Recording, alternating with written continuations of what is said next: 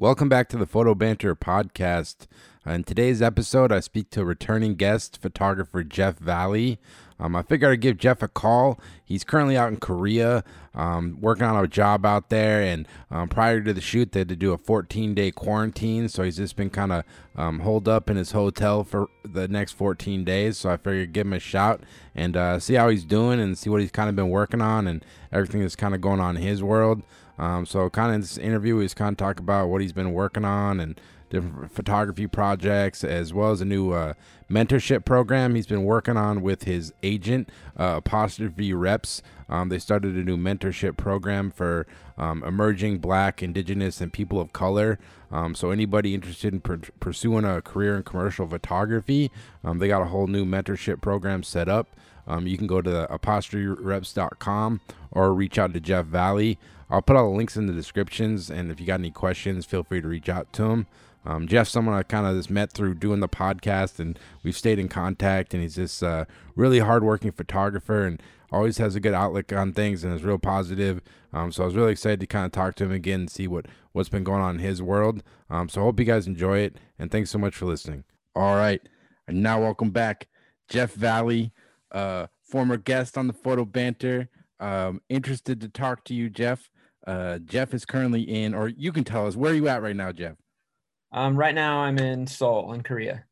And you've been, I think, so you're out there for a job, and before you guys shoot, you have to do a 14-day quarantine. So I think, what are you on, day 10 or 11, just stuck in your hotel room? I'm on day 9. For the first handful of days, I was very aware of what day it was, and then it started to kind of blend together a little bit. And so now I'm past the halfway point. So yeah, anybody who enters from what I understand, anybody who enters Korea, either if you're a resident, you can quarantine at home, but if you're not, then you go to one of these government hotels, and they do this long process. They're extremely thorough, so it's actually really a good peace of mind coming here, knowing that you're going to be safe, and that if for some reason you picked up something while you traveled, that you're not going to infect anyone else. Yeah, I think you're the first person I've known that has traveled out of the country so far for a job. I don't know too many people that have been really traveling doing productions, I guess, yet. But yeah, I mean, I see people traveling in the US. Yep. And most, I mean, I guess maybe most people, you kind of waffle back and forth between what you think is safe and what you read about, and you kind of try to parse all the information and make a decision for yourself. Yep. From what I understand, traveling on a plane does not seem to be a very high risk thing if you're really careful. Yep. The filters that they have on planes are really effective, and so you're more likely to have risky situations in the airport than on the plane. So yeah, I just took it really seriously, and wore a mask from when I left my house in an Uber until when I got into my room a long time later. Yeah. And for putting this production together, is there anything you kind of had to switch up just in terms of producing this job, in terms of crew or things like that? How are you just hiring kind of local assistants, or is it this more of kind of just a solo thing, or how are you guys approaching the shooting this production, I guess? So not to sound too elusive or a cool guy, but so it's an NDA job, so Got it. we can't really say a whole lot about it. But as far as our end, Yep. It's probably the first job that I've ever worked on where I was only allowed to take one assistant and the rest will be locals. Yeah. So in this type of a scenario, you got to kind of decide whether you what makes you feel the most comfortable, and what makes you feel that, would you rather bring your favorite digital tech, or would you rather bring your favorite person to help you light? Yeah. And just depending on the job, right? And the kind of stress endured, or if is the job really lighting heavy, or is it really just you need someone to help you be your right hand person, and be your grunt, or maybe just your emotional support. Yeah. So for this particular one, I brought a gaffer with me because I really want to lean hard onto putting some pretty particular light in place. That's cool, man. I guess otherwise, how you been doing, man? Like obviously a crazy year. Have you been shooting much up to this point, or is this kind of your first big production since everything kind of went haywire? We've worked on a few larger things. It basically was like total like dial tone until August. Yeah. I think we have like, so like end of March, like right before the shutdown, we like submitted this like really in-depth treatment to work on like a really awesome job to launch a very well-known, Yep. product for a company. And then it just was crickets. And I was just like, oh well, we'll we'll definitely be working in like May. And then I'm like, if we're not working in May, then like June, we're gonna be like really going for it. Yeah. And then reality just sets in and we all just kind of like, and then in that particular, it's so funny to try to think back like what March and April were like because it seems like a Forever lifetime ago, ago. right? Yeah, definitely. Yeah, no, it's a But interesting time. I was like, back then I think I was like fantasizing about like, cool, I'm just gonna get in a motorhome with my wife and my kid and I'm gonna go like roam the earth like Kane and Kung Fu, and then realizing that that doesn't make any sense either. And No. that's not really like a responsible thing to do. And everywhere you travel is not going to be open anyway. Yep. But I think once we got kind of like all of those like fantasies out of the way, that it was just going to be locked down and kind of boring and a little bit repetitive, then we just kind of waited it out and then moved to California in the beginning of July. So that was a really big um, change for me. And then that took up a lot of our time to just like settle in and find a place to live and things like that. Mm. I want to Yeah, I make was gonna. sure, am I internet? Yeah, it's just like freezing a little bit, but it's all right. I switched to a faster internet. Okay, no worries. Yeah, it's expected. We're across the world, so a little freezing it will happen. But yeah, man, I was gonna ask you that. I noticed you moved across the country. What kind of made you want to make the jump? I know you're in New York for a while, and like, how's it kind of been? Like, 'cause that's one thing I always worry about. Like, as a photographer, I think about moving sometimes, but then it's like, then does it feel like you're starting from scratch, like finding new clients, like in your area, or what's kind of made you want to make the jump? I wanted to make the jump because I was kind of done with New York. Yeah, Not from a photography standpoint, just like my nerves. yeah, Um, it's like I love New York. I mean, it's one of the most exciting and kind of vibrant and inspiring places you can live on earth. yeah, But at a certain point, I would travel to California and I would surf and I would do things like that, and then I would come back to New York and I would just like be kind of agitated and a little bit grumpy for a couple days. yeah, And then when I had a kid, I was just like, all right, I'm fucking done. yeah, Um, Immediately you become like an older version of yourself, like almost comically kind of like ironically lame, where you're just like, God, everything's so loud. And people are like waking up your baby, and like people are like laying on their horn, like right when you're walking by with a stroller, and you're just like, God, I feel like I'm just surrounded by chaos. yeah. I don't know how But the people. reason why we stayed Yeah, say no. Keep saying. the reason why we stayed is because my wife had to finish up a PhD, and so as soon as that was finished, then we hightailed it out of there. Yeah, man, New York's an amazing place. I like going there, but I've never like I even when I go to visit there, like I have a hard time taking pictures there just because it's just like so much chaos and like I feel like there's obviously so many amazing photographers there and there's like the history of like street photography and just everything. But I feel lost in those environments. That's why I live out in the burbs, man. I feel like I can breathe, I can kind of think, I can kind of get from point A to point B a little easier. It's just kind of a different way of thinking, but yeah, it's interesting in New York. The one thing that I love about New York is the people just don't give a shit whether you're shooting or not. And like you go to LA, okay, so you know how like I mean, again, I'll state it a million times. I'm not an actual skateboarder, but I kind of grew up around that many people that did. So I kind of well, just like the kind of childhood we had. It was like you just kind of got away with whatever you could get away with, right? Like you're always trying to like just Mhm. not get caught. Yep. And maybe that's a lot of people's childhood. So that kind of ends up translating into photography. And you're just like, wait, to shoot, we have to like Get a get a permit. permit or ask permission and blah, blah. And you're just like, fuck that. Let's just go shoot and see what happens. So like all the testing you do is all like, no permits, small teams, blah blah blah, no asking for permission, like ask for forgiveness later. And then you go and do something in LA and they're like, "Oh, we got to do this permit and you can't shoot over here and everything has to be like safe." And Yeah. you're like you're shooting like a skateboarder and like a commercial project and they're like, "Oh, that's actually a dangerous activity and we don't know whether we can do that on the shoot." And you're just like, "Are you fucking kidding me, man? Like we're ruining all the spontaneity." Yeah. So then you end up being that New Yorker that's in California going, "Well, in New York, we don't have to ask for any of this. We can just do whatever we want." So Yeah. that is a part about New York that I really love, is that as long as you don't have a tripod on the ground, nobody gives a shit what you're doing. Yeah. And Walking in the middle of the street, shooting people in the middle of 10th Avenue, yep. shooting out of I mean, I worked on a video project where we just opened the back of a minivan and shot out of the back of the minivan with me holding a light source and my DP holding the camera. Yeah. And I mean, maybe we just got lucky, but I just don't think people care as much because they have like bigger fish to fry. No, definitely.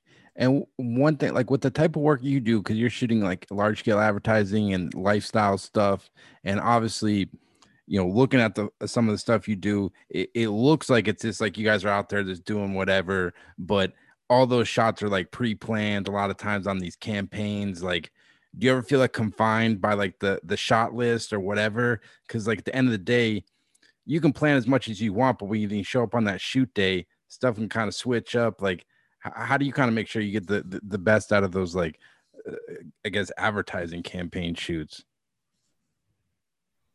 We've done a couple in the past, to like go off of your first question, like how have things been? Yeah. So like it was kind of cool. Like I shot something kind of like small that kind of folded me back into like my first day on set, kind of figure out how like you act and how other people act on set when you've been COVID tested and you have masks and all that other stuff. Yeah. But then we moved into like two of the larger projects I've ever worked on, where one of the main hurdles was to try to really figure out how to accomplish the shot list in the amount of days that we're shooting. Yeah. So it required like some really pretty intense like matrix and Tetris types things and like shooting, where talents are going to be. And we really approached it from like a film standpoint of creating, we had one of my favorite things to do is to work on a set with an assistant director Yeah. so that they can really be in charge of the shot list and I can just kind of follow their lead. I mean, we go over the shot list prior to the shoot and we try to make it work.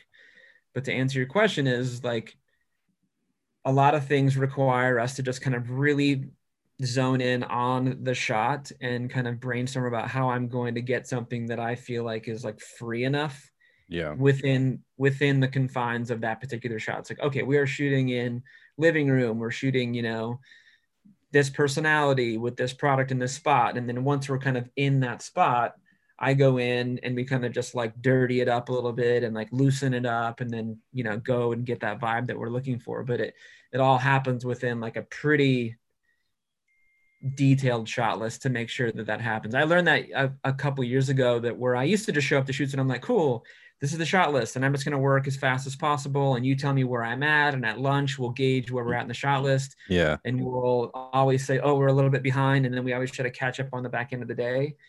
And then I started working with producers that like were like from 12:15 to 12:45, we're shooting shot 6 with this Yep. talent. And I'm like, yes, that's how we should do it. Oh, you like it that way? It's just more structured. Yeah. Well, I like it because it covers our ass and makes sure that we aren't getting in some sort of dreamy state where we're off like romanticizing about this picture we're taking and we're not leaving enough time for, shots, 9, 7 and, Yeah. 10 that are slotted into the second part of the day. Yeah, definitely. And I was supposed to have a special guest host with me, Jesse Burke, but unfortunately, I knew you were gonna try to get him. he's texting me right now. It keeps flying off. We had crazy storms here today, and he lost power, so he can't log in. But he gave me a question to ask you.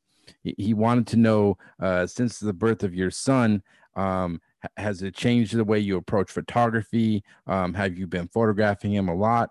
And I guess also, do you think you would ever like incorporate photos of your son, the way like a lot of photographers do with their family and things like that? Yeah, okay, so like concrete stuff. So I over the years I've always tried to figure out if there's a camera that's for me that's like my version of a point and shoot. Yeah.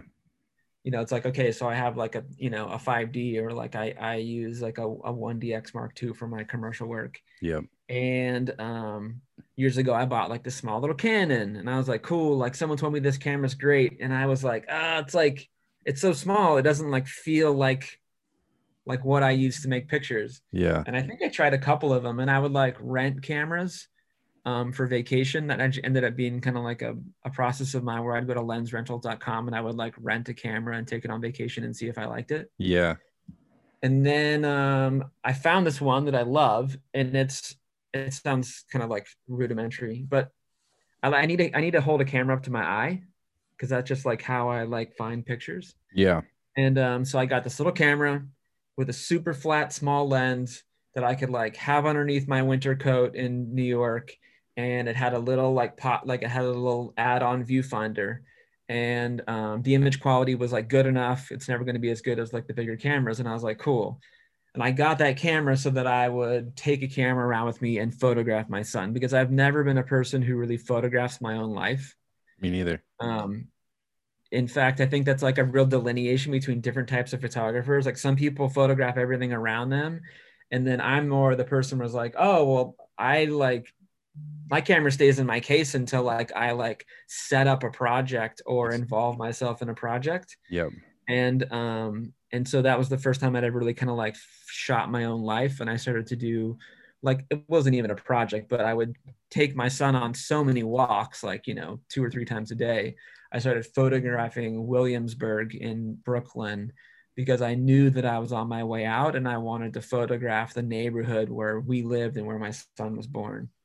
You think that is that like a habit you want to keep going, just kind of photographing your day to day? Like, have you even been like, obviously you're stuck in a hotel room, but who knows? Maybe there's some pictures to be had in that hotel room when you're wasting your time.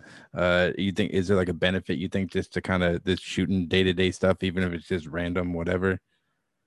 I think there's a benefit to like teaching I mean, it depends on what type of photographer you are. Like I have friends who shoot the living shit out of their life. I can't imagine it. They must have like a professional grade camera on them 24/7.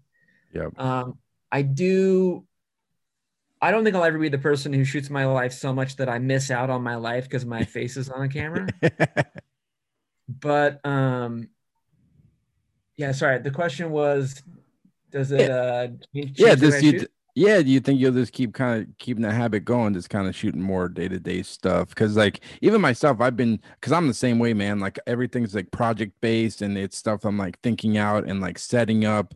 But even it's over this Thanksgiving, I made a point just to kind of photograph my family, like cutting the turkey and hanging out and helping out with dishes and stuff. Cause it's like, yeah, I mean, not that I'm trying to use that for my portfolio or anything. I'm not going to put it up anywhere, but I think I want to have, because I know in like 10, 15, 20 years, I want to be able to look at those pictures.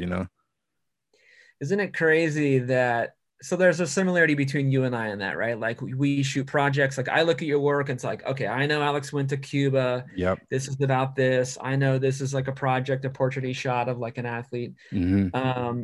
But whenever you get your camera out to photograph your own life, you never go, oh, that was a waste of time. You always, even if it's just like one picture, you're like, oh, that's kind of a sick picture. That's cool. Yeah. And like, it just like, I really love color grading imagery. So it's just like, I get excited. I go, this is going to sound so stupid, but like on the back of my iMac Pro, Yeah. I never even considered it, but there's a card slot on the back of the computer. Yep. And the camera that I bought, the little one, fits those little SD cards. Yep. And so like I pull the card out of the camera and I Ding. plug it right into the back of the computer. All these years I'm always like, oh, you got to get the card reader and the blah, blah, blah. And I'm like, fuck, I love this process. It's so simple. Like the camera sits right on a shelf above the computer. I pull out the card, I plug it in, and then I would go through and make my selects, and then I would add color to them. Yeah. And that's like part of my fun is like picking selects and being reminded that even if you get a camera out to shoot something as benign as cutting the turkey, you're like, Yeah. oh, I actually really like that picture. And since I shoot lifestyle for a living, I should actually be doing that a lot more to like, I would love to have more opportunities to kind of fit really normal looking imagery into advertising. Definitely. So it's not, I mean, that's the main goal of almost all my shoots is to get imagery that looks very relatable and doesn't look commercial. Yeah. And so if you practice while shooting your family at Thanksgiving or whatever, you kind of like make mental notes on how you can make those pictures on a commercial shoot. So I have slowed down in shooting with that camera, Mm-hmm. just because I have like a super short attention span. And so like I'm always just like, okay, cool. Like what else is going on? And then my new life in California didn't have the same, like California is amazing, but you don't walk around your neighborhood and go, oh, these buildings are so amazing. Like Yeah. there's there's not very much of that at all. Where Williamsburg, I'm just like, oh, I love this gritty ass, like kind of fucked up building, and like I know that there's probably like a really cool apartment in there and things like that. And in California, you're just like, it's just, I mean, there's cool craftsman homes that Yeah. I may eventually like shoot pictures of, but there's like I have to refigure it out, and I have to like find what my next little thing is that I'm gonna take pictures of. And like during this whole like pandemic and everything, like because I know myself, I kind of been struggling, like just because I usually have a lot of personal projects going on, but since I mostly photograph portraits, I really haven't been. I've been doing my assignment work and client work that comes in, but other than that, I haven't been like actively like setting up portrait shoots on my own. I guess like how have you kind of been approaching this pandemic? Have you still been shooting personal work, or do you kind of have any like creative ruts or anything like that? So right before the pandemic started, I was like, okay, I'm like, my son is going to go to daycare part time, because what I didn't kind of tell everyone is like I was the full time caregiver for my son two Yep. months after he was born, Yep. because my wife started her internship, which was at the end of her PhD. Mm-hmm. So that was a really challenging time for me. And like, I wish more people actually talked about this, but like taking care of your first kid is Yeah. one of the hardest jobs you'll ever do. It like just turns a mirror back on you and shows you like all of your weaknesses. Yeah. And it's really hard and frustrating. There's a really big learning curve. So anyway, somewhere in between there, I was like, cool, I'm ready to start shooting some personal work again. Mm-hmm. And I got really excited about something that was like super simple. And I was like, I'm gonna buy these lights and I'm gonna do these like low light end of day portraits on my roof in Yeah. Brooklyn, so I could have some like open kind of like air behind them, Yeah. and just like get really simplistic and just shoot really beautifully like contoured low light portraits. And like I'd spend like a decent amount of money on like a couple of kind of like really flexible these RGB lights, and then it was like locked down, and I was like, okay, cool. Well, I bet people would still be into it. I'm gonna be 6 feet away from them, and then it just again slowly sets in. You're like, oh, this is like shelved. I can't do any of this. Yeah. And so I didn't have anything to work on. But what I decided to do was take two video projects, actually kind of three video projects that I had not finished yet. Yeah. And one of them was actually never kind of intended to finish. It was almost like it was this thing that I did with these kids who ride bicycles from Harlem. I'm not sure if you saw it, but it's these kids like to just do wheelies all over the city. It's actually like a bike culture that exists like in all over the world. But I found these kids, and I got together with my friend Santiago, who's a DP, and I'm like, let's go mess around and test a new camera. And so we did that with not really the intention to cut it up and make a fully formed video piece. But when Yeah. I was there and I did it, I sat down with these guys and did some interviews. And then when it came to the lockdown, I was like, well, why don't I just like see what I can make of this thing? Yep. And so I did that, and involved a sound designer, because we didn't record any sound whatsoever on the day of the shoot. And so I Whoops. think that's one of the cool aspects of that video is like 110% of the sound is made from like a library of image or library of sounds from a sound designer that I work with. Damn, And it that's sick. And then he went out and like recorded like, he's like, cool, I have everything except like bike like chain pedaling sound. So he went out and like recorded that like wherever he lives. And then we composed some like original music for it. And then I took the VO and we put it over it. And it's like one of those things that kind of snuck up on you where I never had any intention to do this piece of video, but I had all the time in the world. And I felt like the reaction to it was really great because it was again like another stamp of approval on something that was like, I mean, you talk about real. There's Mhm. nothing more real than like these kids just flying through New York City streets and like Santiago's hanging off the back of a motorcycle filming them. And like he set up this camera almost to be kind of like the same formation as a Super 8. So you just kind of hold it like a trigger. Yeah. And I brought a skateboard with some soft wheels and I was like flying through Times Square, like dodging all these cars with them. And I was filming too. And I was glad to see that people reacted to it and kind of like felt the energy. Yeah. And then I finished up a couple other video projects, or actually finished up one other one. And then I'm now kind of finally getting to that third one. So the lockdown kind of gave me an opportunity to like sit down and really go, we're finishing these two things. And here's my like personal deadline. So it ended up being a really productive time up until like maybe like May or something. Yeah, that's awesome, man. Yeah, because I was looking at one project you did. I don't know when you shot it, but it's on your website, and I'll link it so people can go check it out. But it was called West Texas, and it was a really cool, like this kind of montage, this kind of imagery in West Texas. And I was surprised. I saw the credits. Heath Kirchart shot the 8 millimeter footage of it. But what was that project all about?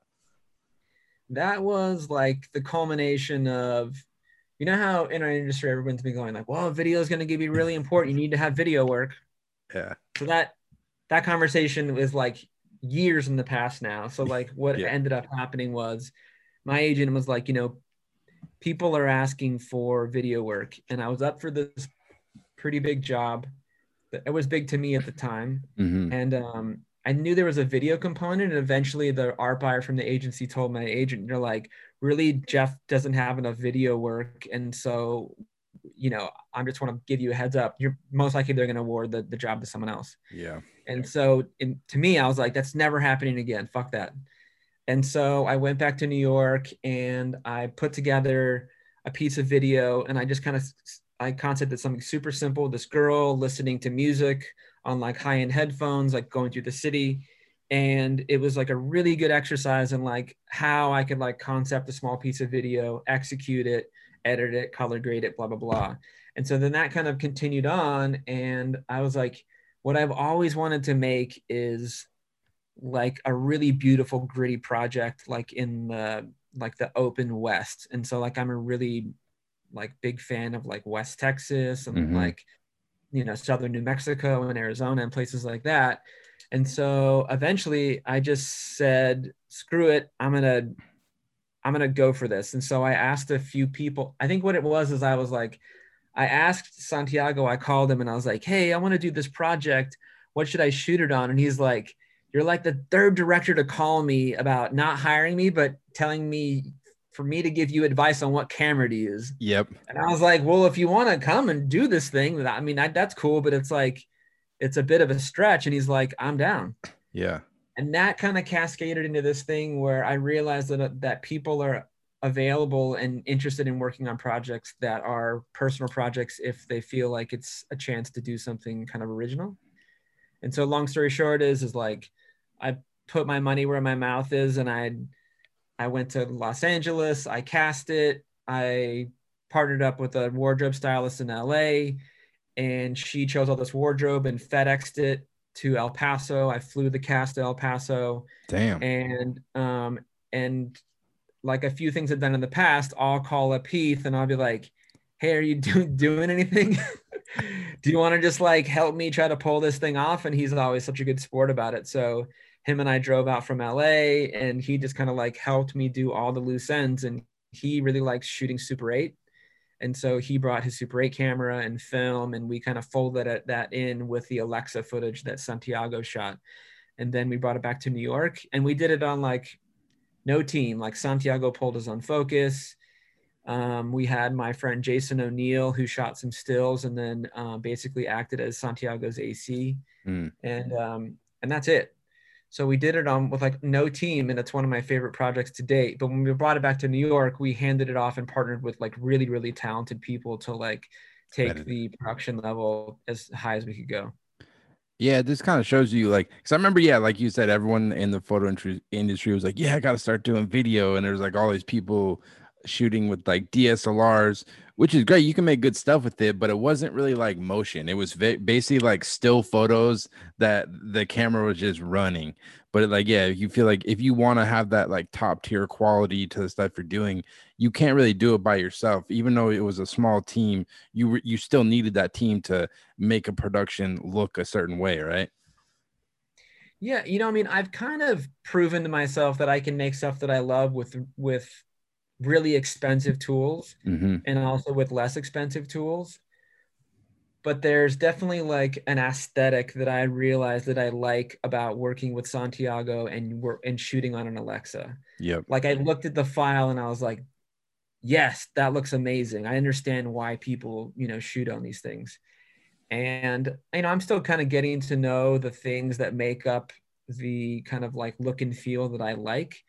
Um, but yeah, I definitely wasn't interested in kind of like making it happen with like a 5D or something like that. I wanted to kind of like um, trust the expertise of the people that I knew that knew what kind of things I liked and the way they looked, and that they knew that I would get that look by using, certain materials and, using certain types of light and things like that. I mean, most of what we're doing is shooting with available light. Mm-hmm. But yeah, I mean, every time we've worked on a video project, I feel like we take 10 steps forward because there's such a massive amount to learn about how you're going to execute the things you like about your still photography and then make that happen in a video format. And also just kind of figure out how your approach to directing, right? Yeah. Because it's a lot more components to that, especially when there's like moving parts and there's if you're doing sound and you're directing talent, it's a lot more moving parts than just shooting like a really nice portrait. Yeah, I feel like a lot of I would say if I had to take a wild guess, I'd say it's pretty typical for still photographers to be like, yeah, I can direct. And then you go and you work on something and you realize you don't know shit. Yeah, And like if you want to be I mean, I am always so curious about the people that are able to kind of like carry that type of confidence into a, a craft that they don't know anything about, yep, which is kind of I mean, it's admirable, but at the same time, I think you need to be a little bit more humble if you're going to want to walk into an art form that people spend years and years and years and years crafting. yeah. And so yeah, it's a lot. It's easier for photographers to go in and kind of make like montage type of formats, which I Mm-hmm. actually really enjoy, even from like really, really skilled directors and DPs. That's a format that's used and done well. Yep. But I think that it takes a lot more pre-production work and crafting on the front end to make something that resembles work that you really admire. You just didn't realize it at first how much work it took to get there. Yeah, definitely. Like the last year and a half, 2 years, I started just kind of working a little bit on the side, just as like a grip for my buddy who has a company down in Rhode Island, and we've been doing some cool stuff. Like we just shot a whole TV show for HGTV, and done like some stuff for Hasbro. But like you said, because most of my experience was just being a still photographer myself, coming up as an assistant. But then once you get into like the real like crew of like dudes that are only kind of do like motion work, it's like a whole different like shorthand. It's just a lot more organized too. I found it's like, this is your role, this is your role, don't step on my fucking side, which I kind of actually liked. It was just like it was almost more professional in a sense, you know what I mean? It's done for efficiency Yeah. because the amount of work that needs to be accomplished on a video set dwarfs what is accomplished on a still set. Yep. So in order to do that, you have to divide and conquer, Yeah. and then you bring in these specialists. Now, I will admit, like, so I hired gaffers and grips on a lot of my still photography jobs, like Smart. almost all the time now. Smart. And every once in a while, I'll work with someone who doesn't work a lot on still shoots, and you'd be like, oh yeah, I forgot. Like you're a gaffer or a grip, and you guys don't add apple boxes to your order because art department brings those when you guys work in film. Yeah, yeah, yeah. And I'm like, oh, well. And then if you ask, like, oh, can we get an apple box? You get this long answer about how it's not their department. And you're just like, come on, man. Like, Yeah. so still photography has like a real kind of like team player mentality, which I love.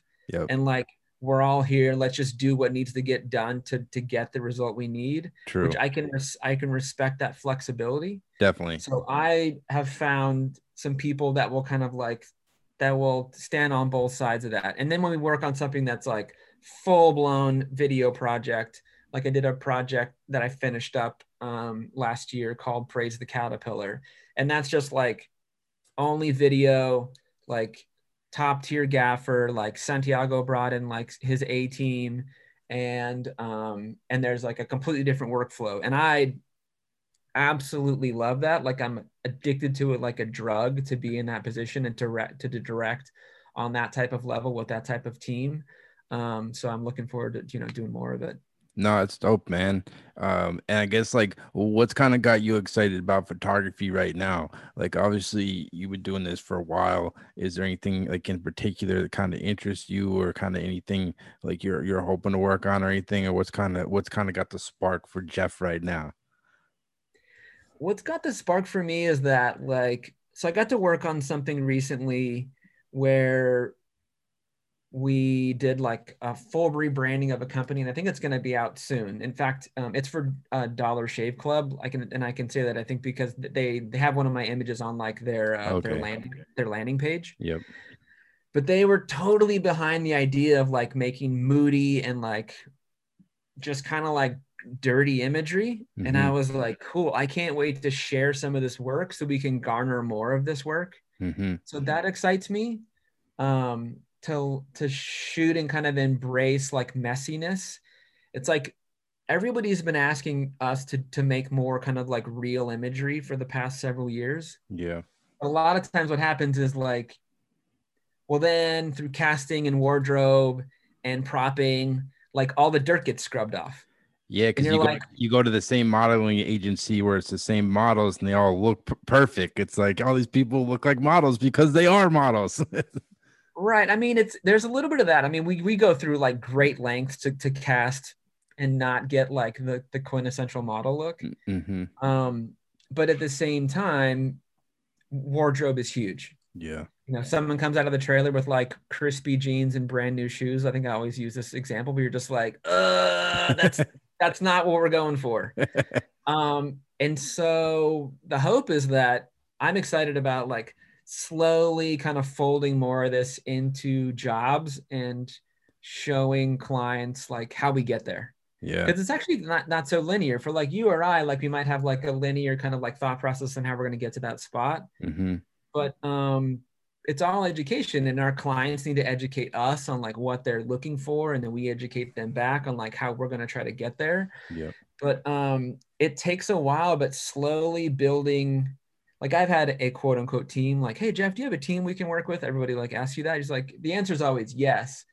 But the real answer is that you're always like morphing that team to get you like closer and closer to that like that ideal situation. Yep. And so like right now, I'm really like obsessed with like propping and like set design Okay.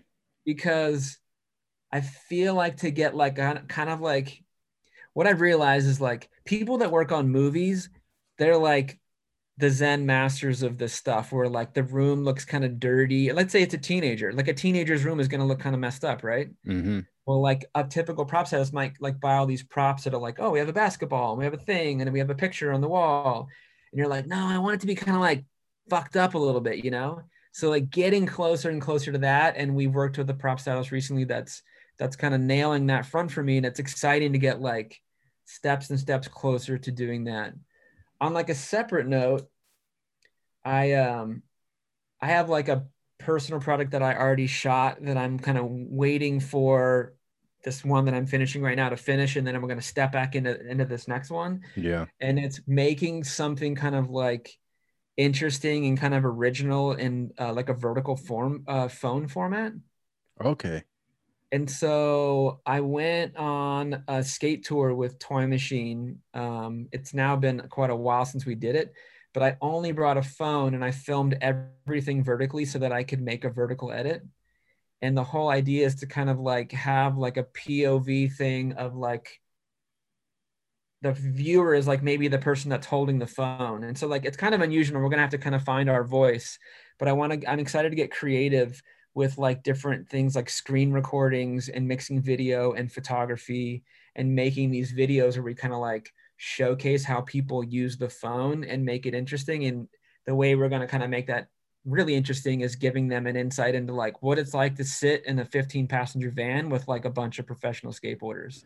That is interesting. And since it's vertical video, is that something you think will just live like you'll post it on like your Instagram, like IGTV? Because it is interesting. Like when even myself, I think about this, like when I post photos on my Instagram, which is basically like, I mean, a lot of photographers, it's basically like your portfolio nowadays. And I really don't really post like landscape style photos because they become too small to actually even see. So I almost just post like vertical pictures. Then that's basically the only way I approach it now. You know, it's just kind of interesting how you think about taking a picture to where it's gonna live. Yeah, so 100%. It's like we were on a video like portfolio showing with an ad agency one day, myself and my agent. Yeah. And my agency started this program last spring, and it's a mentorship program for it's not young as an age, but like younger in your career photographers, Yep. basically non-white photographers, and to give them a basically like a mentorship program where it's like they learn about like The business. promotion, accounting, and then each one of them had experiences with photographers on the roster. We talked them through some like editing and personal products and all that kinds of stuff. And I can't wait for it to like keep going. We've actually finished the first version of that, and we're going to do it again. And then one of Is the that parts is I'm that like is that like something like people apply for, or they just reach out to your agent, or how does the process actually work if someone listening would like to like be a part of that? I Yeah, guess no, like I'm actually glad we should take a second to go over this because I think it's super important. yeah. One of the things that you'll notice if you're really paying attention in photography is there's like, it's really swayed in certain directions.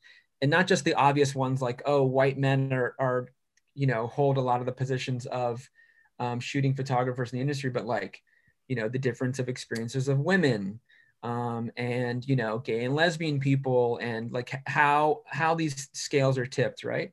And one of the things that it's really easy to admit if you're a white photographer is just like, yeah, there's not enough people of color for younger photographers to look up to and potentially even email them and say, hey, how did you get where you are? And did you encounter any type of like barriers that are specific to, not being this kind of privileged white photographer who is able to kind of like make their way into the industry? So my agency started this program. It feels like it's the whole agency, but it's kind of spearheaded by Kelly Montez, who is the owner of Apostrophe and the kind of like head rep, and then Darnell Scott, who's our visual designer, who's this like the perfect guy if you want to like tap into like what frequency people are using right now as far as like what's interesting culturally, what's good artistically, and he just kind of makes your work always look 10 times better from his kind of like visual standpoint. Yeah. So anyway, the two of them came up with this program.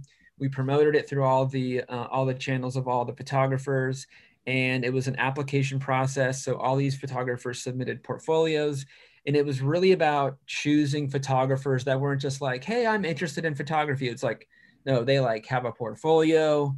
The portfolio is in migration, but they're on that path, and then accepting them and then coming up with like an extremely kind of like detailed and thought out schedule of like week one is about this and week two is about this. And they had to work on a project that would eventually be published in what we call the AMP magazine, apostrophe mentorship program. Yep. And then us as photographers, we worked with two of the mentees throughout that process and gave them feedback and talked about questions they had, helped them edit their particular project. And then yeah, it was awesome. I mean, I like it's one of the most important things that we can do right now is make sure that we give I've always been interested in giving the answers to younger photographers. I Definitely. think you and I even talked about this one time. It's just like I can't wait to share the secrets with younger people and be like, hey, you want to skip a couple steps and save like a bajillion dollars on an art education? Let's talk about how, Yeah. you can get to where you want to be. Yeah, definitely. Because like, yeah, there's like two ways to look at it. Look at it like offense or defensive. Either like people are defensive and they're like, I'm not telling you shit. I'm not telling you who I work for or none of that. Or you can just be offensive and like just help everybody. And I think that's just a better way to go about it. Like there's enough jobs out there you can find work. And I mean, if people are gonna put the work in, they'll get it. Like they can go get it. I'm not worried about someone taking my job, because there's only so many hours in the day that I can go after this client or this client. There's other avenues for people to go down. Isn't it so affirming when like I listened to your episodes with Art Streiber Yep. and you're just like, oh my God, is this guy like, I just love hearing him talk about the process. I love hearing him like having faith in the fact that he can share tons of information and not feel threatened because he's confident in his skill set and he's confident in the fact that I'm sure that like his clients love working with him. He's like so professional and he's extremely talented, but he's a great example of just like share the info, man. There's enough out there.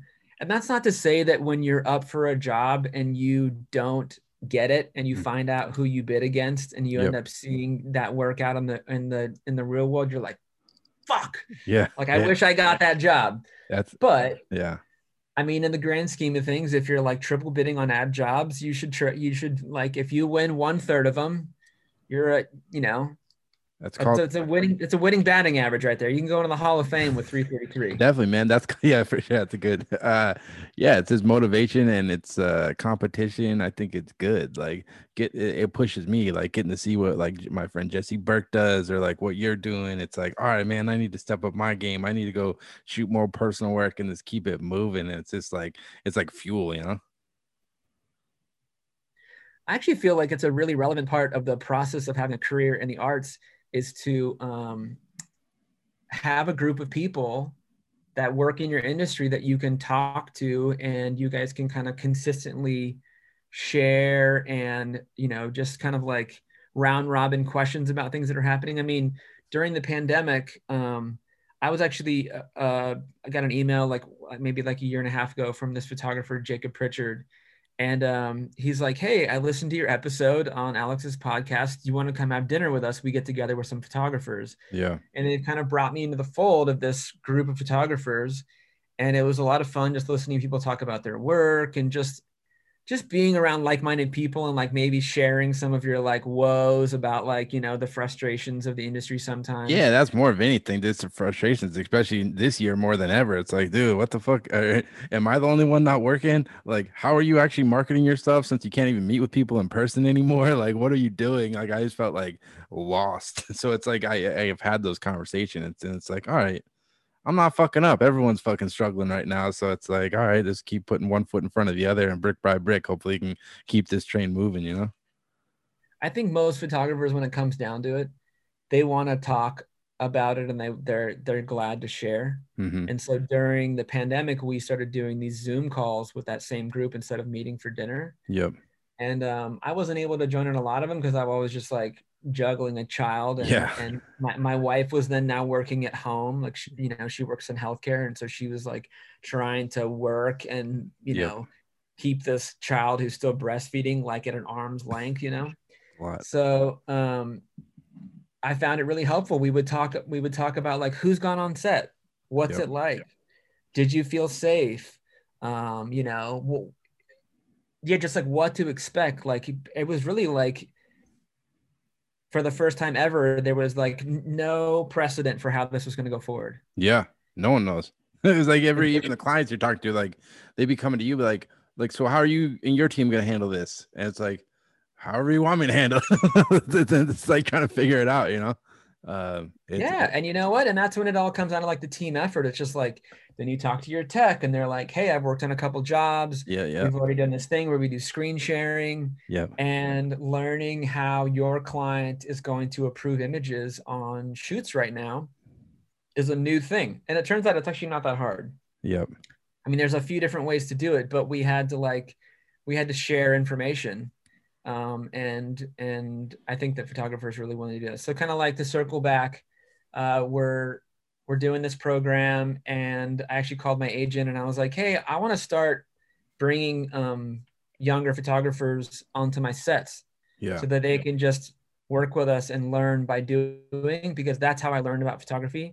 I did not go to photo school. I learned by being an assistant. yep, And so we're going to try to fold that into the kind of like the next phase of the mentorship program, is just to be like, cool, you're going to come to work, you're going to get paid, and now you're really going to learn. yeah, Because the one thing that I do find with younger photographers is almost like they don't know what they don't know. yep, So they're like, yeah, people are like telling them my photos are great.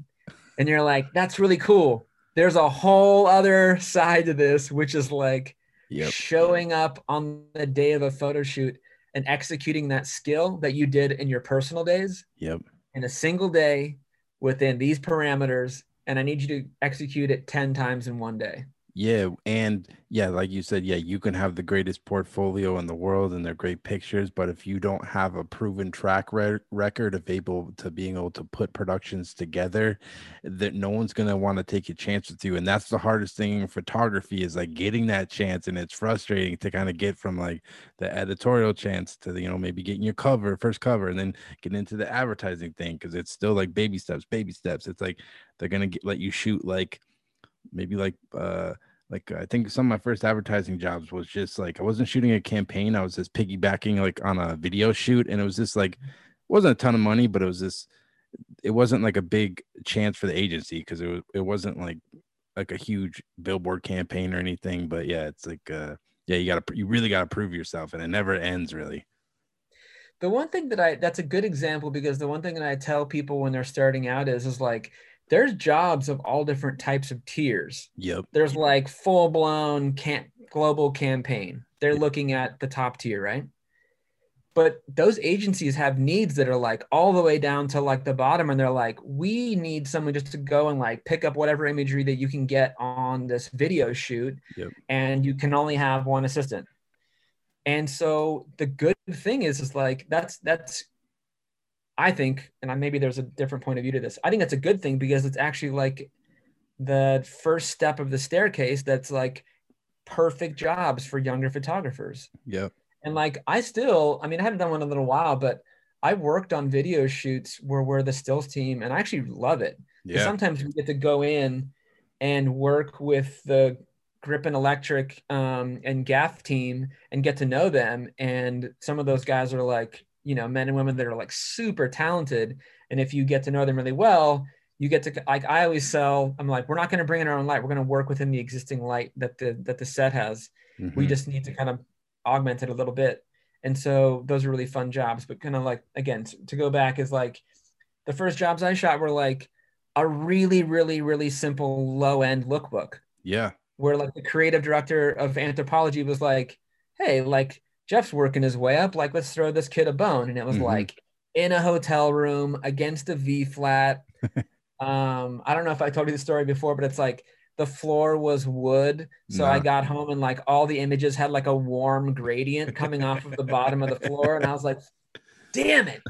And so they're great like practice sessions, and like those jobs, those little tiers are perfect ways for younger photographers to like Get your foot shake in the some of the door. dust off, like work out some of the kinks, like Hmm. understand like what you're capable on in a single day, file delivery, what mistakes you made, and what you did well. And then I think one of the things I was going to kind of mention that's like interesting to photographers that are starting out is like your portfolio before you start shooting commercials, almost like a band's first album. Yep. It's like they've been writing that album since they were like 13, Hmm. and they took 4 years to record it. And then your first commercial job is like your second album, where the record company's like, Cool. Now just do all that in 6 months. Yeah. And so when you show up to a real photo shoot, you're just like, well, I need to do like my portfolio is made up of pictures I've taken for like 7 years or something like that. And they're like, all right, so just make us the same quality imagery of that same uniqueness and do it in a single day. And Yeah. so that's where it becomes like a different story. And that's where you end up kind of like learning how to be you in like a different environment. No, definitely. And one of the things that I've done that's kind of helped me, because like when, as you know, when you're first starting out and no one knows who you are, like these art directors, these art producers, what I would do, I went to some of the local agencies in Boston. I was like, hey, I know you guys aren't gonna hire me for any big campaign, but if you guys need help putting pitches together, because all these, as you know, ad agencies are trying to find new clients the same way you are, and they're trying to put pitches together for whatever it may be, like Starbucks or maybe it's McDonald's or Nike or whatever. So I would kind of do like these little mock shoots that they would use to like present to the client, and that's kind of, and I ended up like building the relationships with art directors that ended up turning into like real jobs and stuff like that. And that's like one thing I kind of did starting out. I think, first of all, I've never heard of someone doing that. And I think that's a really smart idea. Yep. I think there's like probably like a million and one different ways of like how you can kind of do something for no, I don't want to say no pay, but Yeah. I'll be brutally honest. It's like I started assisting and I just said, I don't know anything. I'll just work for free until I learn. Yeah. I think that's kind of gone, and it may be a good thing and it may be a bad thing. I think you could like argue it on both sides. Like I would never have someone come and work for free for me now, Yeah. because I think everyone kind of deserves to get paid at least like a living kind of I like, I don't still know no, if I it, still got I still got paid on those jobs, but it was only like maybe like $1,000, $1,500 or something like that. It wasn't free, but it wasn't like a full on campaign or something. oh yeah, no, I assume that you had some sort of like pay agreement with them and you were working kind of like Yeah. on an entry level kind Yeah. of Yeah. budget that they felt fit. But there's like I remember like after we did the podcast last time, I was like, I realized that I'm always kind of speaking to a young person. I'm like speaking to me when I moved to New York City. Yeah. Yeah. I was like, oh my God, I have so many questions. Will someone please answer my questions? And I really like the idea of finding someone who's legitimately enthusiastic about being a photographer. Yeah, Because man. I'm sure you encountered a lot of people, but people are like, I want to be a photographer. And you're like, do you really want to be Yeah. a Yeah. photographer? Because you're like, I can't tell if you just like taking pictures or if you really want to like strap in and like grind this shit out for the next 10 years and become a commercial photographer. Yeah. And so when you realize someone's like that and that they really want to do it, I'm really excited about sharing that information with people. Yep. And so like your example is a really good one. Like I never really kind of thought about like, I didn't know that ad agencies needed content to pitch Yeah. Client, new brands. new business. Yeah. And that's a really good way for you guys just to have a conversation and get to know each other too. Yeah. Yeah, because like I starting mean, out, I knew I wasn't stupid. Like I didn't have any like campaigns I shot for Nike or any of these commercial clients. I had none of that in my book, and I knew they would never hire me because it's just the stakes are too high. So I was like, how the fuck am I gonna get in the door to actually get anything? So that was just kind of my approach, and it's like, yeah, I think you just have to have a lot of patience, and it's like, yeah, you gotta have obviously you gotta have goals. Like I still got tons of goals I want to hit, but it's like it's like the little wins. It's like the little wins. If I got to win this month and keep building on it and get another win, get another hit. Back to the sports references, but yeah, get the average up. I know I'm in it. I got to be honest, like, even though we're right in the thick of it, I still, and sometimes intimidated by the fact that it is like, there's just like no guarantees. Like the amount of times that you need to kind of like touch a single person for you to develop a relationship for them to eventually potentially hire you Yep. can be really daunting. Yeah. And years ago, when like agency access first came out, Mm-hmm. it was actually kind of a pretty effective tool. Like your your rate of someone engaging with your stuff was like decent, and it was like it made sense cost wise. But then obviously email campaigns became kind of so blown out that it's less effective now. Yep. But I remember meeting art buyers at ad agencies and saying like, something very typical, be like, oh, thanks for taking the time to look at my book. And I remember a few art buyers would just be like, no need to thank me. This is my job. Like my job is to look at photography and to See know what's the out there. landscape of like who's out there doing things. Yeah. And to kind of go back to what we just said, it's like their job is probably to know photographers that fit into different budgets. So like, hey, we have this client that wants something super small. Maybe they're trying to win a client like your kind of access thing, and they're like, we can shoot this thing for a lower budget and show them we can make quality work and then maybe earn more work. I'm not, quite No, sure. definitely. Yeah. Cause then you get that one chance and you take, so now you got some commercial work in your portfolio. And now Right. you can bring that, go to another agency that doesn't really know you. And then they can look at it and you have more like whatever, like quote unquote, like, I'm not street cred, but like you have experience. You got more commercial work in your book. And then it's just like building up, like you said. Yeah. But I know, isn't it like it's almost like I don't even know if I have a metaphor for it, but it's like if you just have your portfolio laid out. Let's just say it's a series of 5x7s on a desk, and there's like mm-hmm. 20.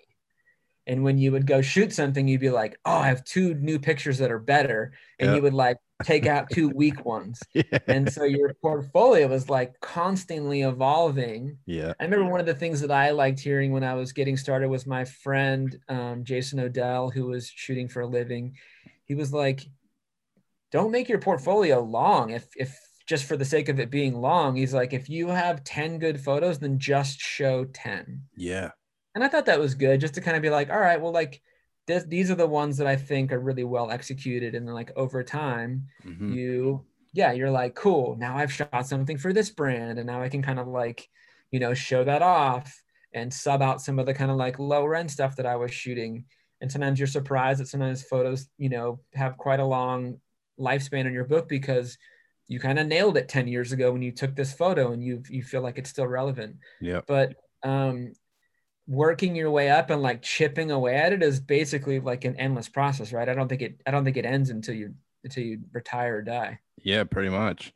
And one thing I was gonna ask you, because I know you mentioned it briefly, you said you were doing some like Zoom portfolio showings with your agent. Is that something you've been doing a lot of? Because that's like I haven't really done it, but I haven't really reached out to anybody, asked like an art producer to look at my book through Zoom, but it's something that I'm starting to think of more because I think it's still going to be a while before you can go like to New York and meet with somebody. But is that the Zoom portfolio showing something you guys been doing a lot of? We have so I think that, so my agency kind of like approaches it in like bursts, and so like a certain depends on like what kind of work you have to show or like that. I Yep. mean, I think that a lot of people were kind of following similar paths through like March, April, June, and it was like, okay, in the beginning it was like, do you have any photograph, or are you living with people that you can photograph in Yeah, your yeah, yeah. house? Yep.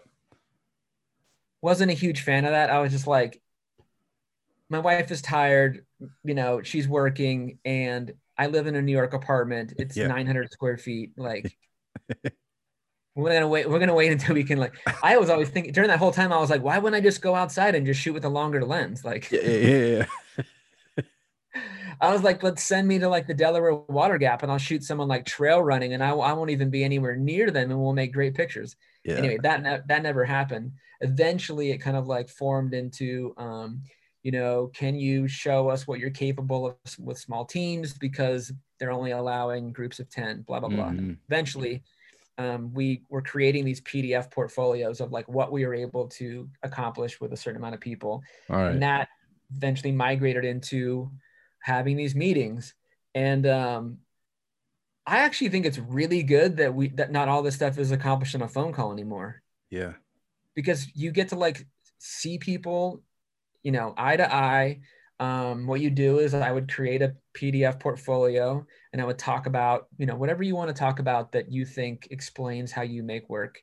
And I would share my screen and I would walk them through it. And then we would like ask them, like, you know, inform us like what's been going on, like what are some hurdles that you're encountering with making commercial work in this environment. And they would ask some questions about like like you mentioned before, they'd be like, so how are you sharing the work with the clients that can't come to set? And Yeah. I think that Zoom meetings are like incredibly effective, and they're super convenient because like You just do it from where you're sitting, Yep. and it lasts from 30 minutes to wherever, maybe an hour sometimes.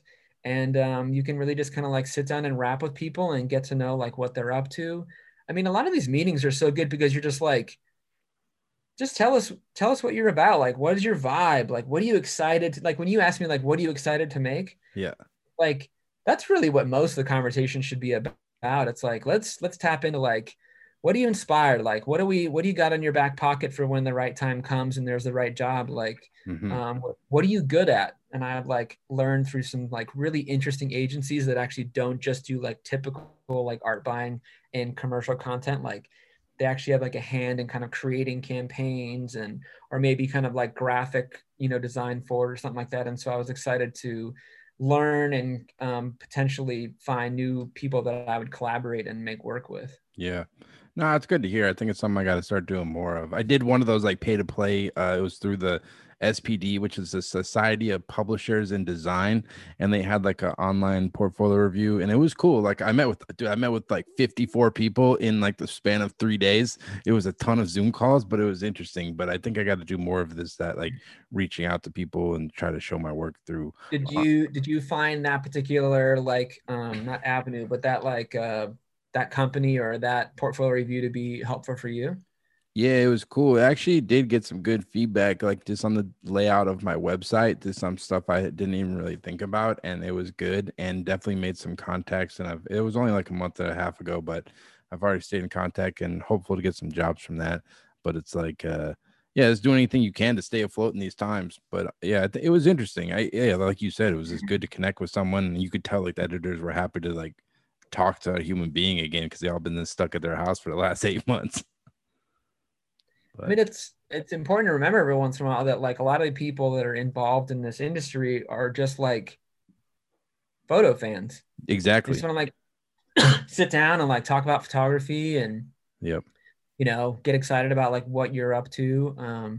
So I mean, the pay to play ones are always like a wager, right? Like, how Mhm. much is it, and how much? Because obviously, if we all had limitless funds, then we would just like Do all of them. do all the expensive advertising, right? Yeah. But I used those. I went to a bunch of them in New York for quite a while, Yeah, and so PhotoWorks is doing them right now. They just sent out an email. People can go check out. It's NYC PhotoWorks, and you can just do like if you only want to do one, they have like a running list, and it shows like who's available on that day. Like it might be some art buyer from this agency or whatever, and you can see if they're available. Click it, book it, and it's just like one like that.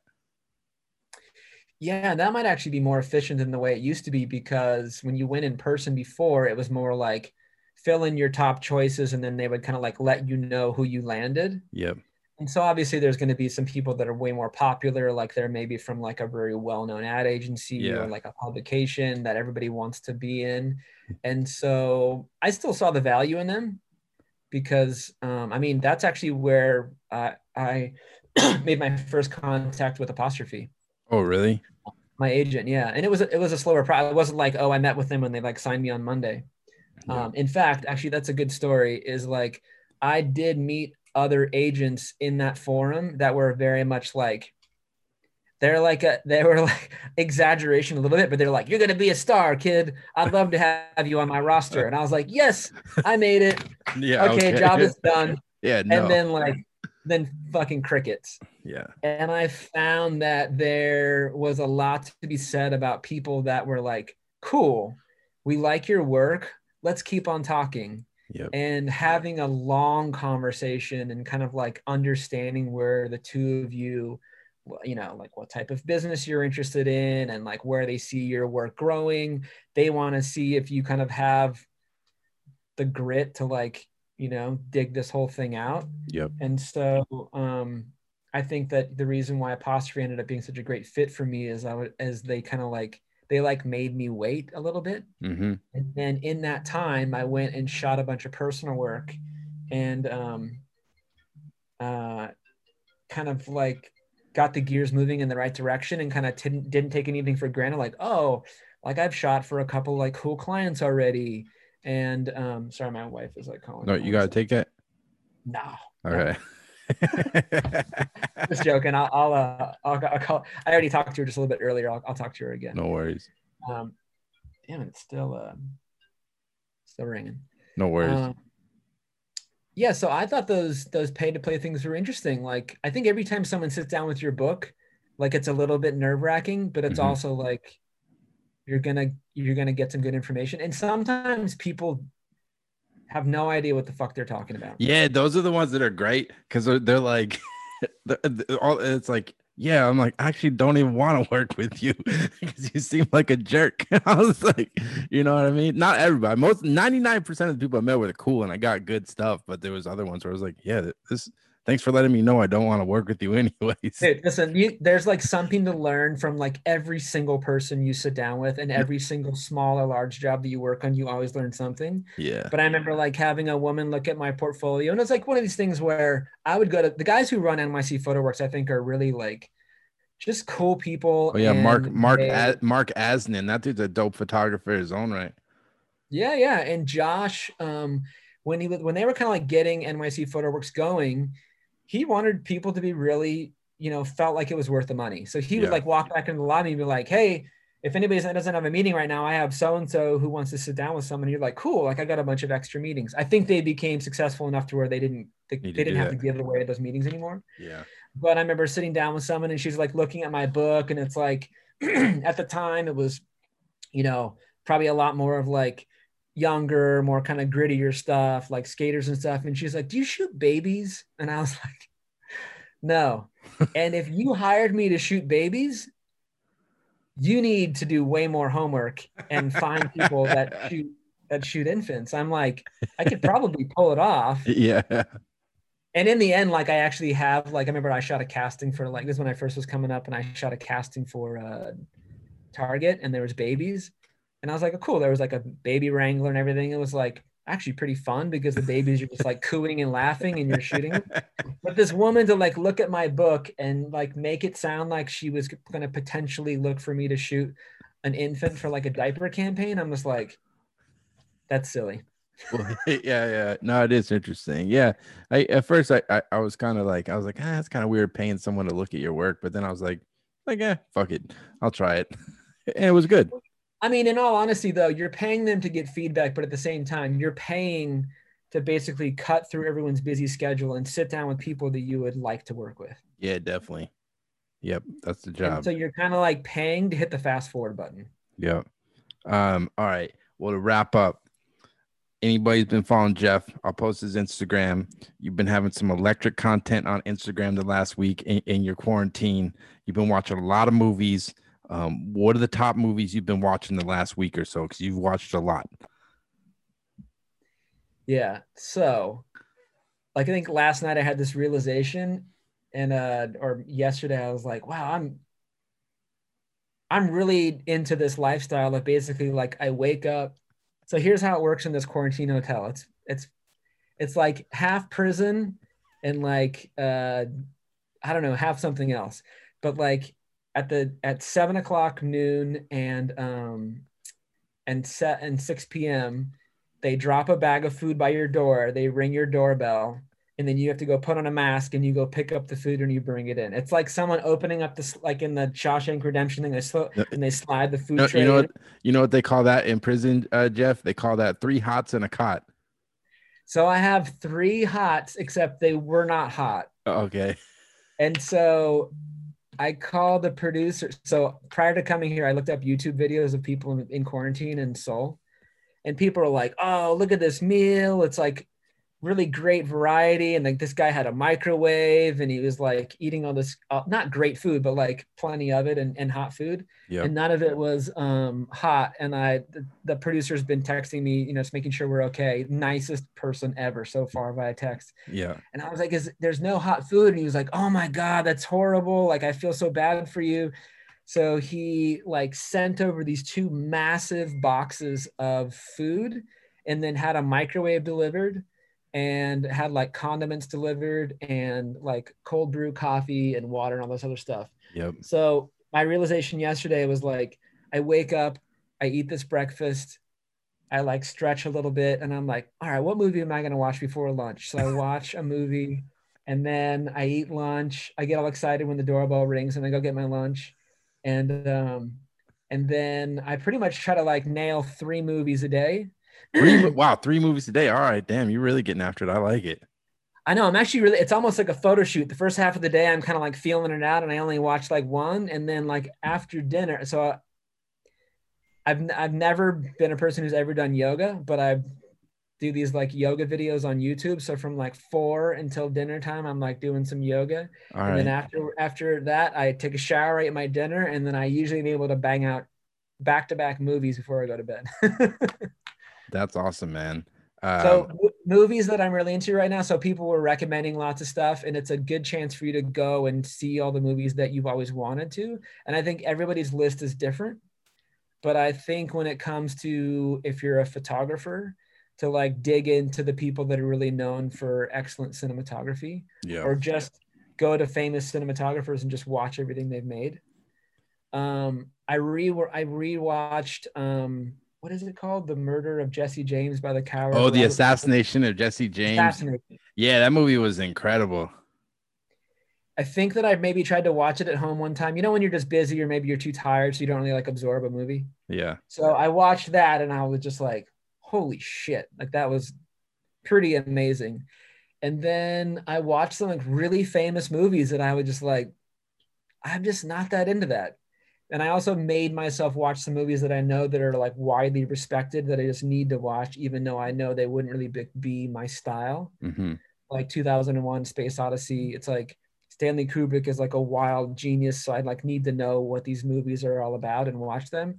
And that movie is just like, have you seen it? Parts of it, and I haven't watched it start to finish though. It's like, it's almost like they do such long takes to just see like they're fucking with you. Yeah. Like they're so long and you're just like, okay, we get it, guys. We like this shot. It's it's like we're 2.5 minutes into this shot. And a part of me kind of respects the kind of like the gutsiness of just like making something that you want it to be.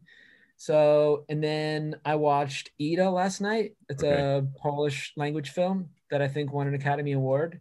It's really, really beautiful. Like it's maybe like the best like black and white photography like I've seen in a movie. And I'm excited to see the next movie he made called Cold War. So I'll watch that pretty soon too. That's good, man. Um, but I was trying to go like lowbrow, highbrow. So I was watching like 80s comedies and then like backing it up with like an Academy Award winner. Get like some like Ace Ventura, Pet Detective shit or something in there, dude. Well, I watched that movie probably 1,000 times. So I was like trying to tap into the things that like, so like as a teenager, I watched The Breakfast Club and Weird Science like 1,000 times, Yep. but I didn't watch Pretty in Pink or 16 Candles. Okay. So I made myself watch 16 Candles, and I was just like, I don't think this movie is like everyone loves that movie, but I'm like Ferris Bueller is unbelievable. Yep. 16 Candles, I was like, I just maybe it just wasn't for me. Yeah, I think you're not in the demographic anymore of that movie. Yeah, and I can imagine being a teenage girl and just like thinking that was the shit. But at the same time, like I was talking to someone, I was like, I think if you like pass the window of like the 90s and you haven't watched them and you try to go back and watch them, Yep. they don't have the same like feel. But like back in the 90s, when I watched Weird Science, I thought it was like one of the greatest movies I'd ever seen. Yeah, I just watched 1917 on TV the other night. That movie was sick by Sam Mendes and Roger Deakins, Yeah. and that because it made it all look like it was in one shot. I mean, I know it just came out last year, but I watched it. It was fucking incredible. There's so what I like to do is I watch a movie and then I text Santiago Gonzalez what he thinks. And I make fun of him because he's like a bummer to talk to about movies because he has such really good critical information about the film that it kind of like takes away the veneer of you're just like walking out of the theater with a smile on your face. Yep. But a movie, see, that's lunch Oh, is that's here. oh shit, lunch is here. Oh, I like this is action packed right here. You need to get your lunch. See, We're wrapping up anyways. it's 35 minutes late, but that's cool. Like they make you wait for us. You really want it. No worries. And that movie in particular, he was like, yeah, some people kind of refer, and they're maybe he said it or someone else said it, that it was like cinematographer porn, where it's like it was so incredibly like extravagant and beautiful, like maybe at the expense of the story. Yep. And so when I watched the movie, I was just like, holy fucking shit, that was like insane. That was beautiful. That was Well, you should amazing. go back and they got a behind the scenes thing you can probably find on YouTube. And they did rehearsals for like, I could be wrong, but it was something insane like 6 months or something more because they built all those like battle, like they're technically sets, but they're like outdoors and it's where like the fight scenes where the war would happen. And they like rehearsed that shit because they needed, yeah, because everything was like in one shot. So they needed to happen like precisely. And they rehearsed it and rehearsed it and rehearsed it, which like most movies don't get that much rehearsal. I think that I know so little about making like films, Mm-hmm. but I like know just the tiniest a bit amount to know that that is like me building my own rocket and going to the moon. Yeah, It's definitely. like so fucking crazy to like have the foresight to like build all that and like have the guts to request it. You're like, okay, cool. So we're gonna build this like $15 million set for like that's only gonna be in this portion of the movie and like have the courage and the kind of confidence to like know you're gonna pull it off and it's gonna be like worth the dough. Yeah. But like if I was to like give any advice to someone, this is just advice that I got from someone else, but like I watched a movie and I didn't realize that Roger Deakins had shot it because I've never been a person who was like going through the credits and being like, who's the cinematographer? Who's the blah blah blah? Like who did this and who colored it? But now I'm realizing I'm like, oh, like I like everything that Roger Deakins has shot. Like, oh, I think every Terrence Malick film is worth sitting through because like you're gonna be inspired somewhere in between there. And Yep. so I watched a bunch of those and I was like, oh wow, like Badlands was amazing. And then he made another one several years later that I didn't think was as successful, but that one won an Academy Award for cinematography. And then you start to like see these actors like develop over time. And so this this hotel room, is giving me the opportunity like that you just like gets completely taken out of your life when you have a kid. So just sit in a room and just completely binge eat cinema. Yeah, like hopefully, yeah, because when else in your life, like hopefully this doesn't happen again, but like when would you ever have 14 days sitting in one time, literally never leaving the room, which is just so that's why I had to call you, man, because this is such a unique experience. I mean, Eh, even just hearing you say that makes me like excited to like get back into it. The dude. only the only issue is like I came here with like a full computer set up to retouch, Yep. and I've been waiting for a client that we just shot something to kind of get back to us and give us Now the I gotta retouch. get back to work. So we're gonna get back to work and make some dough to like pay the bills and finish up a project that we were excited to work on. Yeah. But I'm obviously very reluctant that I'm gonna have to give up my like yeah. This lazy. I'm a really binge type person when it comes to like my vices and things like this. So being able to do this with movies has been like No. really fun. Nah, well, I'm glad we got back on the phone, Jeff. Man, I always love talking to you, man. You're always just got like a upbeat, like positive vibe. So, man, it was a pleasure talking to you again, man. But yeah, man, for people listening, I'll have them go check out your work and as well. I'll link them to your rep for that whole like mentorship program for anybody listening. For Absolutely. Like spread the word on that because we're gonna continue to do it. And the whole idea is that it just like slowly kind of like folds more people into the industry through lots of different ways. And then, yep. we'll be looking for people to kind of like pull onto our sets and give them the real experience as well. So I'm not sure when that's going to kind of get launched, but I think they're already kind of setting things up to do like the second wave of the mentorship program in the new All right. year. Cool, man. I might have a couple guys that might throw your way and to give you some names and stuff if that's all right. Do it. And at the end of the day, regardless of like a mentorship program, Yep. I always tell people, I'm like, if you're trying to break into this thing and you have questions, just email me. Yeah, man.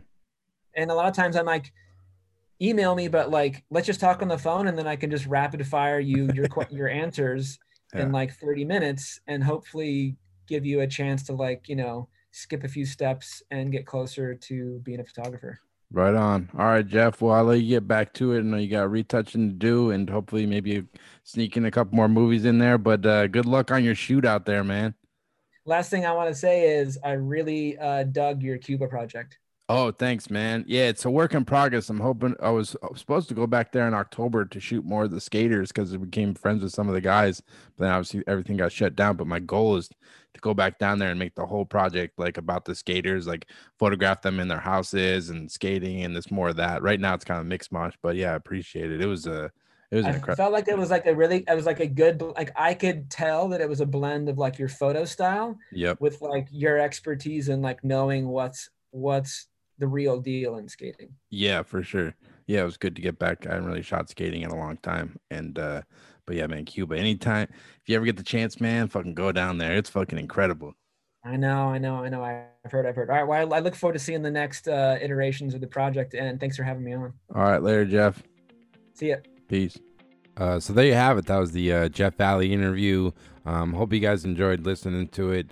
Like I said, big fan of Jeff's work, and just have a lot of respect for his hard work and just his kind of outlook on photography. And there's always a real positive dude. So can't thank him enough. Definitely go check out Jeff's website at jeffvallee.com, as well as his Instagram at jeffvallee. And if you're interested in the mentorship program for emerging Black and Indigenous people of color, for photographers looking to pursue a career in commercial photography, feel free to reach out to Jeff or his rep, apostrophereps.com. I'll put the link in the descriptions, but they got a lot of information on their website and whatnot, so definitely go check that out. And as always, I'll be having weekly podcasts every week on Apple Podcasts, Spotify, as well as the Photo Banter YouTube page. So definitely go give us a subscribe over on the YouTube page. I'd much appreciate it. And as always, thanks so much for listening, and take care.